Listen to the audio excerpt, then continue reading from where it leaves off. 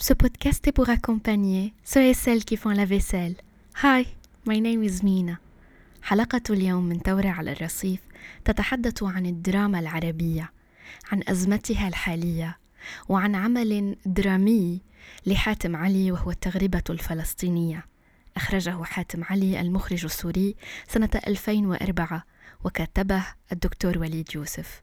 اليوم سأتحدث عن أزمة المثقف في بلادنا العربية وفي الجزائر.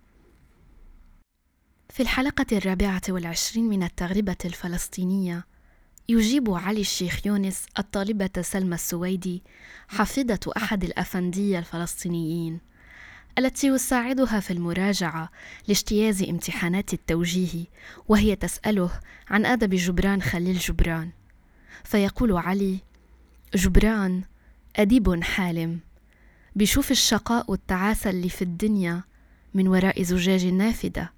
تتعجب سلمى من إجابته: شو الخطأ في الأحلام؟ الأحلام أجمل من الواقع. تيم حسن في دور علي يشرح لها بانفعال: بس إحنا نعيش في الواقع مش في الأحلام، واقع صعب ومعقد. أدب جبران أدب خاص ويستحق الدراسة. بس بيستحق الدراسة؟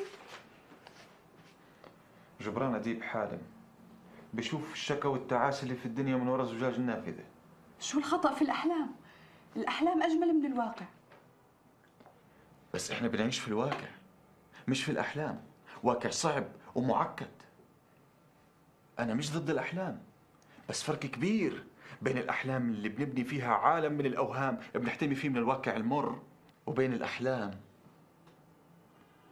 اللي بتحمل معها ريحة عرق الفلاح والطبرجي ودم الشهيد، وما بتخجل حتى من ريحة مجاري المخيم. الأحلام مش ملجأ بنحتمي فيه هسه، الأحلام هي مشروع المستقبل اللي بدنا نصنعه من أجلنا ومن أجل أولادنا ومن أجل الناس. العفو ما بعرف كيف. أبداً بترجاك لا توقف. صدقيني يا أنسة سلمى، أنا دفعت ثمن غالي حتى وصلت لهاي القناعة. كان علي أشوف اضطهاد الزعامات الكروية في الوقت اللي ما بنشتغل فيه في اضطهاد الإنجليز. كان علي أمشي 20 كيلو من الكرية لأول مكان بوصل إله باص المدينة اللي كنت أدرس فيها. كان علي أغسل رغيف الخبز المعفن وأنشره فوق السطح وانتظره حتى ينشف واكتفي بنصه في اليوم. كان علي أشوف الفلاح بكبر مع البرودة تبعته في الجبال أيام الثورة، وكان علي أشوف الثورة بتموت والفلاح برجع صغير بدون لقد شاهدت المسلسل أول مرة وأنا طفلة في الابتدائية. أكيد أنني لم أدرك رسائل العمل، أسئلته ورمزيتها، لكنني كل صيف وكلما أعادت بثه شاشة عربية أعدت مشاهدته. في هذه الحلقة من تورة على الرصيف سأتحدث عن الفجوة بين الفكر والممارسة وأزمة المثقف بين الوهم والواقع، كما تناولته الحلقات الأخيرة من التغريبة الفلسطينية. صغيرة لم أكن أستسيغ أدب المنفلوطي جبران خليل جبران وحتى غادة السمان، رغم أن أغلفة الكتب التي كانت تحمل صورتها كانت تشدني كثيرا إليها لأقرأها، ويشيد النقاد بتمردها. كنت أقرأ أدب المنفلوطي واعية بحجم المسافة التي تفصلني عنه، فلا النظرات ولا العبرات استطاعت أن تقربني منه. كنت في حيرة أتساءل: أينزل هذا الأديب الحارة المصرية؟ لكني كمراهقة صغيرة لم تتعدى 14 من السن كنت أعتقد أنني قارئة سيئة لا تستطيع أن تدرك عبقرية أديب عربي فذ، كما لم أكن أستطيع أن أفهم لما لا أجد في أجنحة جبران خليل جبران ما يسمح لي بالطيران، ولما أحسه أديبا بعيدا يختفي وراء السحب، وراء الكلمات الصعبة والمستعصية. كانت قراءة جبران قراءة صعبة، امتحانا أفرضه على طفولتي. حتى اكتشفت أخيرا أدب توفيق الحكيم ونجيب محفوظ، وكان اكتشافا عظيما. كان أدبا يمسني يلمسني يحكي لي يسمعني يراني. الكاتب لم يكن أميرا من صرحه العجي يحكي عن مفاهيم مبهمة. الكاتب كان رجلا يعرف الناس ويحكي قصصا أستطيع أن أتعاطف معها بلغة الناس. يصبح الأديب واهما عندما يكف عن العيش بين الناس، عندما يكتب عن الوجع باستعمال الكلمات الرنانة، عندما يترفع عن الشعب، عندما ينصب نفسه على عرش النخبة ملكا ويطلق بسبابته ولسانه على الشعب اتهاماته. هم الحتال الذين لن يرتقوا، القهويون والزطشيون والسوسياليون. نحتمي من الواقع بأدب، ما هو إلا حاجب عن الواقع، مكياج نضعه لتغطية العيب، فيصبح الأدب بعيدا عن الشعب. حسب النخبة لقد ارتقى، لكن في الحقيقة أنه أصبح أدبا غير مقروء، لن يغير الواقع ولن يصنع الأحلام، الأحلام التي يقصدها علي، الأحلام التي نلمسها ويعيشها الناس في غدهم. الطبقة الثقافية التي ولدها الوطن طبقة حالمة منفصلة عن الواقع، تبحث عن المعاني الكبيرة، عن الملاحم والصراعات العظيمة. واقعنا اليوم مش ثورة 54 ولا التسعينات السوداء، الكتابة عنها ليست واقعا، وإنما وهم نهرب إليه لنحتمي فيه من واقعنا.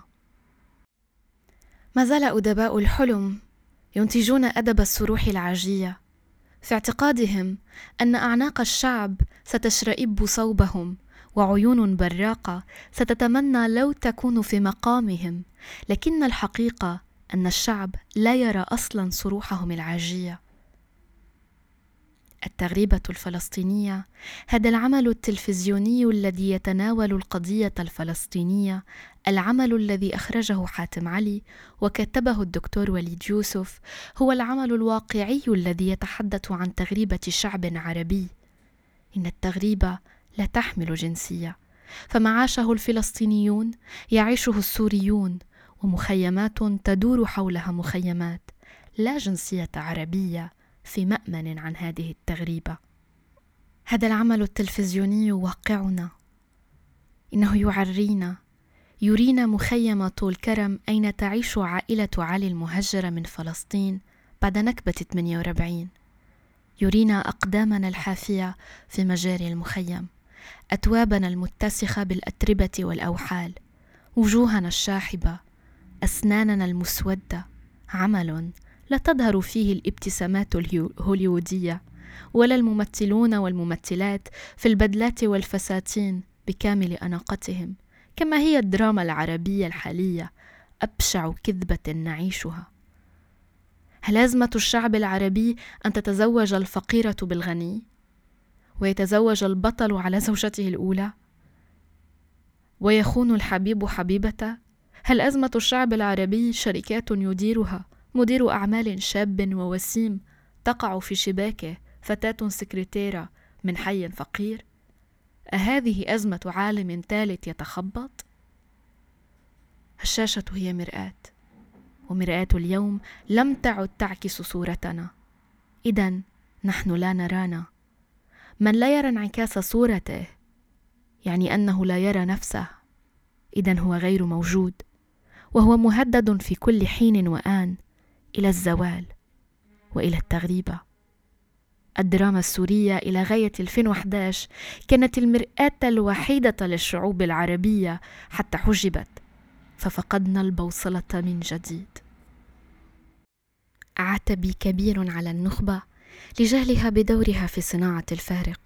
عتبي كبير على كتاب السيناريو في الجزائر، وعلى المخرجين والممثلين وشركات الإنتاج. هذا شعب لا يرى نفسه، أكيد لن يغير من نفسه من لا يرى فضائله وعيوبه. يقول علي بعد فرحة الجماهير العربية العارمة بسقوط العدوان الثلاثي على مصر: التعبير العاطفي وحده سيخفق في تحقيق الأهداف، وسيبقى ذاته مترددا سلبيا، ينشط أحيانا ويتراجع أحيانا أخرى، محكوما بردود الفعل لا الفعل ذاته. التعبير العاطفي وحده سيخفق في تحقيق الأهداف وسيبقى ذاته مترددا سلبيا، ينشط أحيانا ويتراجع أحيانا أخرى، محكوما بردود الفعل لا الفعل ذاته. ستكون خيبات الأمل ومشاعر الإحباط قوية بقدر التوقعات الكبيرة المبنية على ردود الفعل العاطفية وحدها، وذلك أن الإنسان خارج دائرة الفعل لن يملك غير الانفعال القوي، تفاؤلا لا مسوغ له ويأسا لا مسوغ له، كلاهما. أفكر كثيرا في هذا المقطع. نحن نعيش إذن يأسا لا مسوغ له. كلنا يئسنا من هذا الوطن، من الأحلام والتغيير والشعارات الوطنية الكبيرة. الهجرة حلم وطني مشترك للغالبية الساحقة، لكن يوم تنظم الجزائر افتتاح مباريات الشان أو حفل اختتام ألعاب المتوسط، أو حتى ترسل بمساعدات إلى دولة عربية شقيقة، تفيض مشاعر الشعب بالانفعال القوي تفاؤلا لا مسوغ له. هذا اليأس والانفعال كلاهما وجه للآخر. خيبات الأمل ومشاعر الإحباط قوية بقدر التوقعات الكبيرة المبنية على ردود الفعل العاطفية وحدها، ذلك أننا خارج دائرة الفعل، والإنسان خارج دائرة الفعل لا يمكنه أو لا يملك سوى الانفعال العاطفي. الحقيقة أن التعبير العاطفي سيخفق في تحقيق الأهداف. فكرة ردة الفعل تراودني أيضا عندما أتحدث عن قضية نسوية في الجزائر.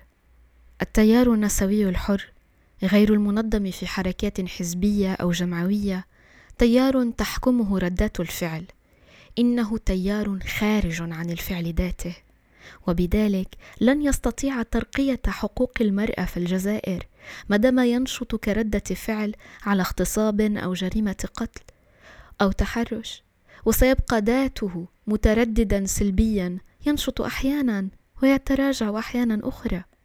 الحركة النسوية لتحقق أهدافها يجب أن تكون مستمرة مستقلة، وأن تفصل أهدافها عن محاربة الأبوية. إذا كانت الأبوية تكون، وإذا لم تكن لا تكون. أكيد أن ردة الفعل متأصلة في الحركة، لكن لا يجب أن تكون أنشطة الحركة كلها ردة فعل. النسوية يجب أن تتحول إلى فعل تعليمي. انتقدت مرة أو تعرضت للانتقاد مرة عندما شاركت في إحدى الصالات الثقافية هذا الرأي، فقيل لي لا، التعليم فعل اجتماعي.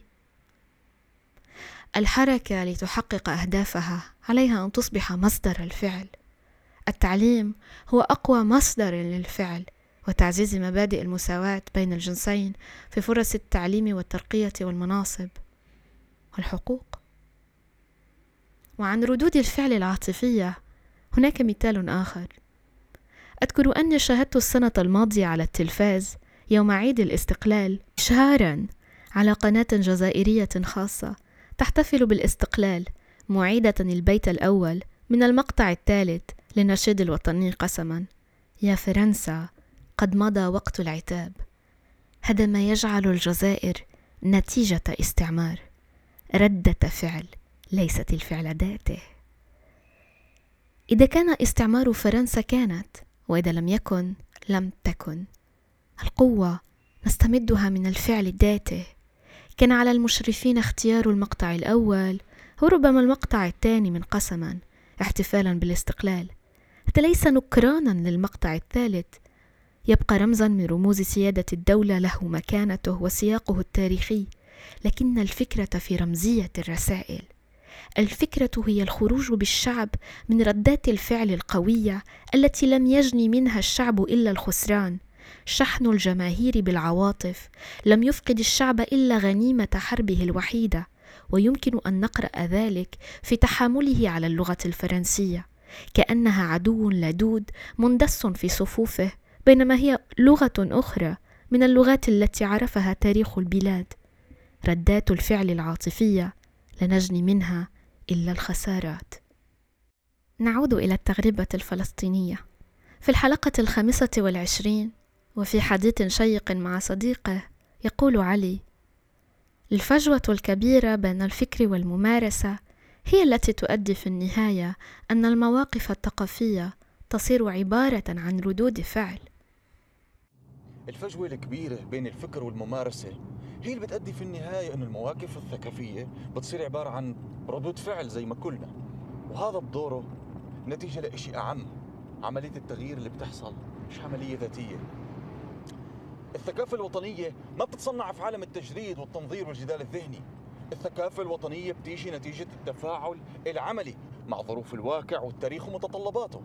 هيك بتنتهي الفجوة بين الفكر والعمل، وبتجري عملية فرز وانتكاء ونفي طبيعية لعناصر الماضي تبعنا وعناصر الحاضر تبع الغير.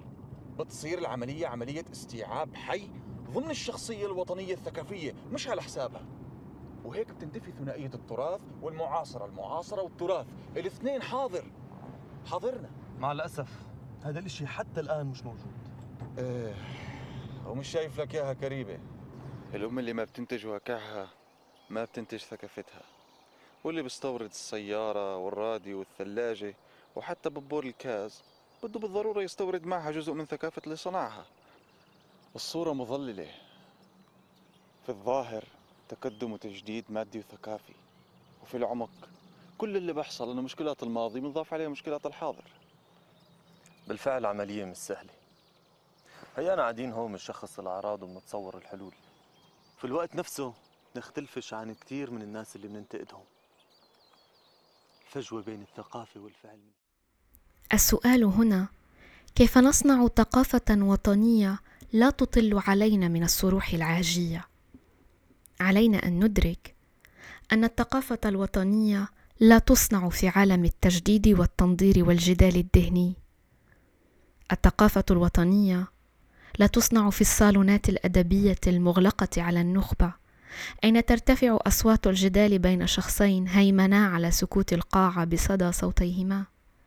الثقافة الوطنية ليست جدالا ذهنيا ولا تنظيريا يبحث عن المصطلحات الكبيرة ليبدو فكرا راقيا وعظيما. الثقافة الوطنية تتكون نتيجة التفاعل العملي بين الواقع والتاريخ، يعني أن نكتب واقعنا وأن نتفاعل معه ومع التاريخ، أن ننزل من الصروح العاجية ونخرج من الصالونات الأدبية إلى مجالس الناس.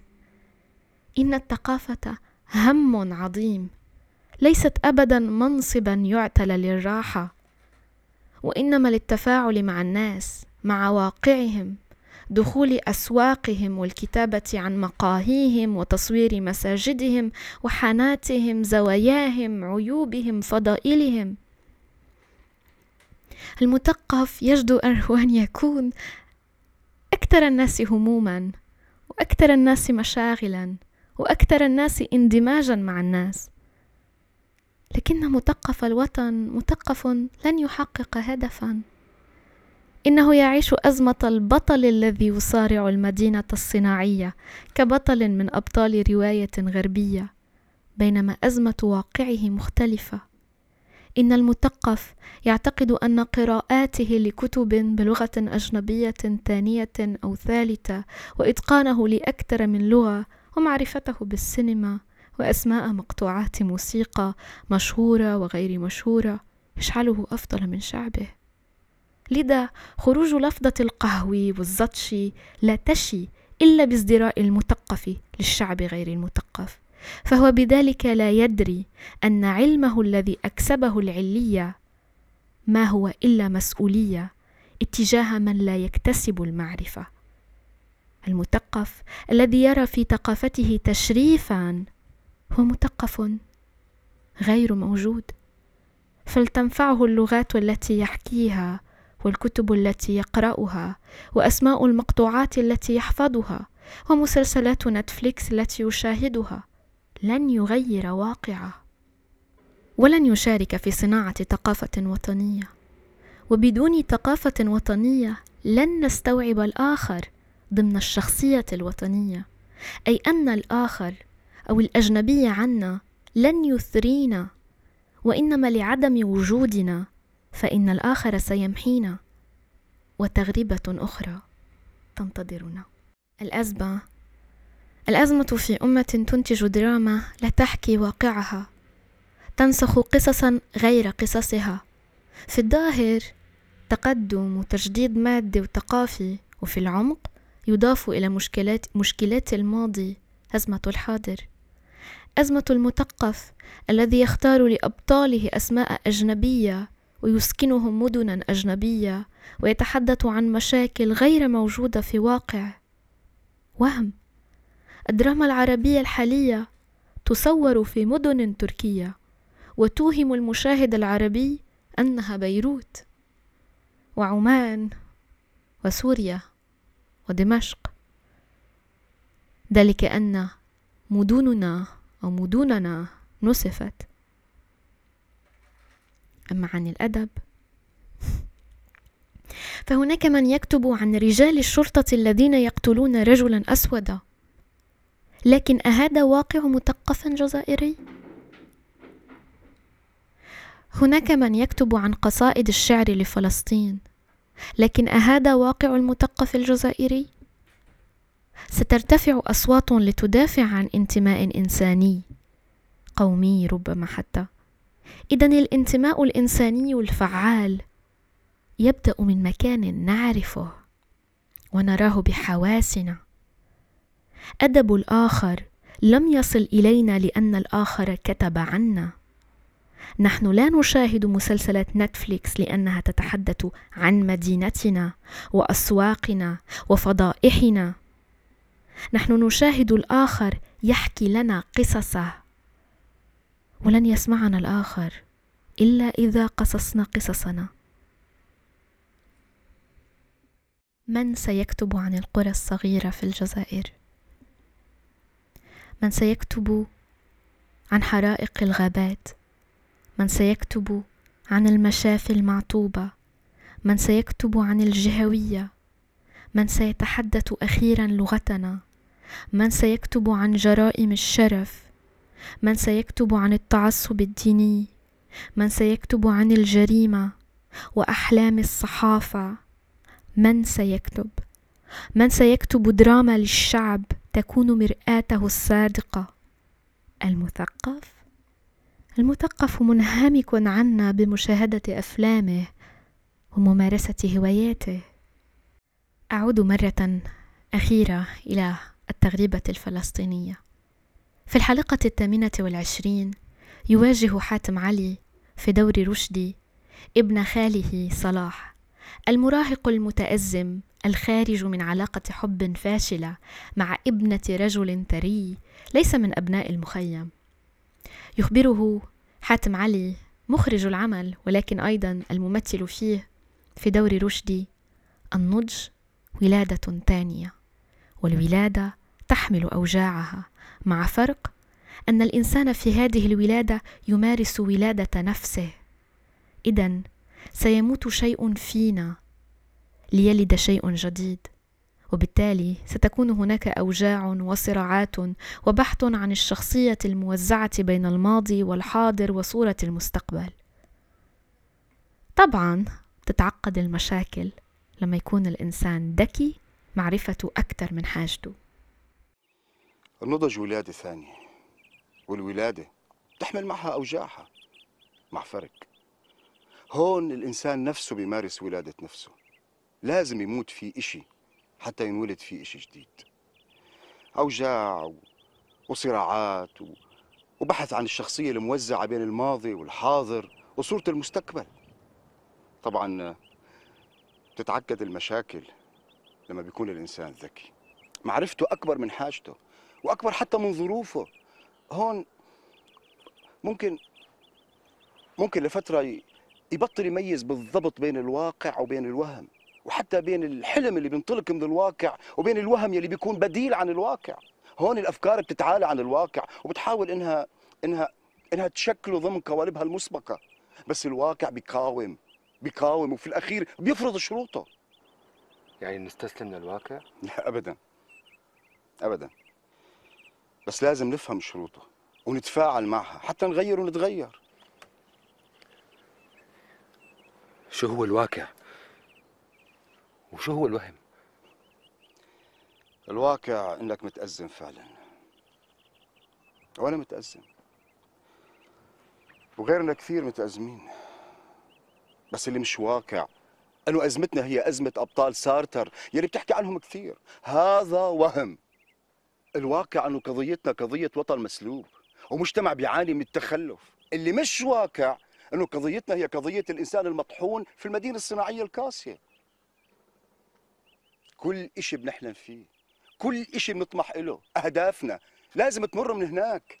لازم نتخطى الحدود، مش لازم ندير ظهرنا عنها، مش لازم ننساها. وحتى لو حاولنا رايحين نلاقيها دايما قدامنا. هذا واقع.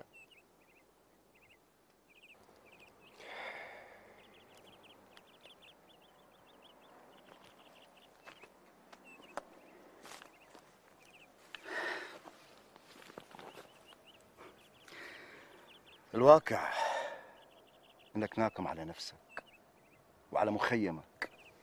الواقع انك بدك تطلع منه بسرعه، لوحدك او مع عيلتك. لوين؟ الاشياء تنسيك تماما المخيم وانك في يوم عشت فيه. عشان هيك بتحب تتصور كل الناس اشرار، خصوم، اعداء تآمروا عليك شخصيا، وانت البطل المظلوم اللي عليه انه يواجه الدنيا كلها برضه لوحده. الواقع انك ما حبيتها فعلا. حبيت المستوى الاجتماعي اللي بتمثله. بس أنا بحبها فعلا. بالمكاتيب. هاي هي المراهقة اللي بعدك ما تخلصت منها تماما. بعدين يعني شو كنت تأمل من هالعلاقة؟ انك تتجوزها هسه؟ هذا ممكن؟ ولا تخطبها هسه مشان تتجوزها بعد 10 سنين؟ حتى لو كان هذا ممكن، تحديك لأهلها كيف كان ممكن يخدم هذا الهدف؟ ما فكرتش بكل هالاشياء؟ فكرة الحب هي اللي كانت تهمك. وحدة بتحبك تعطيك شهادة انك تستحق الحب لشخصك، لمواهبك، رغم المخيم. غريب، عمرك ما حكيت معي بهالطريقة. قصدي أنا بالفعل بسيط، يمكن لأني عشت أكثر منك في القرية ووعيت على البلاد. الريفي إذا ما أفسدتوش الكتب بيظل مخلص للحقيقة البسيطة المباشرة مهما كانت عميقة. التعقيد مكياج، ادعاء، انتفاخ ثقافي كذاب بدل انه الشخص بيحمل هم صورته كمثقف اكثر من هم الثقافه نفسها. هون الشكل بيسبق الوظيفه. اذا بدي استخدم مصطلحاتك. إن المثقف معرفته أكبر من حاجته وأكبر حتى من ظروفه. ممكن لفترة يتوقف عن التمييز بين الواقع والوهم، وهذه حقيقة المثقف عندنا. وحتى بين الحلم الذي ينطلق من الواقع وبين الوهم الذي يكون بديلا عن الواقع. مثلا كاتب الدراما العربية يصنع للمشاهد وهما يكون بديلا عن واقعه، لكن الواقع يقاوم وفي النهاية سيفرض شروطه. الواقع أن المشاهد العربي ليست أزمته أزمة ميرات وإدارة شركات خيالية والسكنة في فيلات تطل على البحر أو قصص حب مستحيلة. واقع المشاهد العربي الجوع في اليمن، التضخم في لبنان، صدمة التحرر في السعودية، اللاجئ السوري، التغريبة السورية، التوتر الجزائري المغربي، البطالة، المرض، الزلزال، الفساد، الأنقاض، الجوع، الخبز، تكميم الأفواه، التعذيب في السجون. الواقع أن لا شاب وسيم لاتيني يريد شركة أو يدير شركة في بيروت سيطلب يد المراهقة العربية المبحلقة في الشاشة. الواقع أن مبانينا وشوارعنا ليست شوارع الحمراء الراقية ببيروت، وأن بيوتنا لم تزينها أيادي مهندسي الديكور، وأن وجوهنا ليست كوجوه من يعمرون الشاشة، وجوه لا تحمل تجاعيدنا. الواقع أن التغريبة الفلسطينية هي المرآة العربية الوحيدة لمخرج استطاع أن يعيد إخراجها، لأنه ابن واقعه. فحاتم ابن الجولان، الأرض السورية المحتلة، عاش طفولته وشبابه في مخيم اليرموك. لقد نقل مشاهد التهجير، اللجوء والمخيم كما عاشها. لقد أنتج من الواقع عملا رأينا فيه كل عيوبنا، بعيدا عن تمجيد الفلسطيني، عن القصيدة الشعرية الممجدة للإنسان الفلسطيني كبطل عربي يمجد دور الضحية. لقد أرانا الوجه الإنساني فينا فقط لأنه لم يتهرب من مجاري المخيم، بل انطلق منها وصنع منها مشهدا عربيا نشخص به العلة والداء. أنا أيضا أقع في هذه الحلقة في فخ التنظير والوعظ، ولكن إنها حلقة عزيزة علي لأتذكر بها حاتم علي. عبقري هذا المخرج، عبقري هذا الممثل، وعبقري كل ما تركه لنا. الله يرحمك حاتم، الله يرحمك.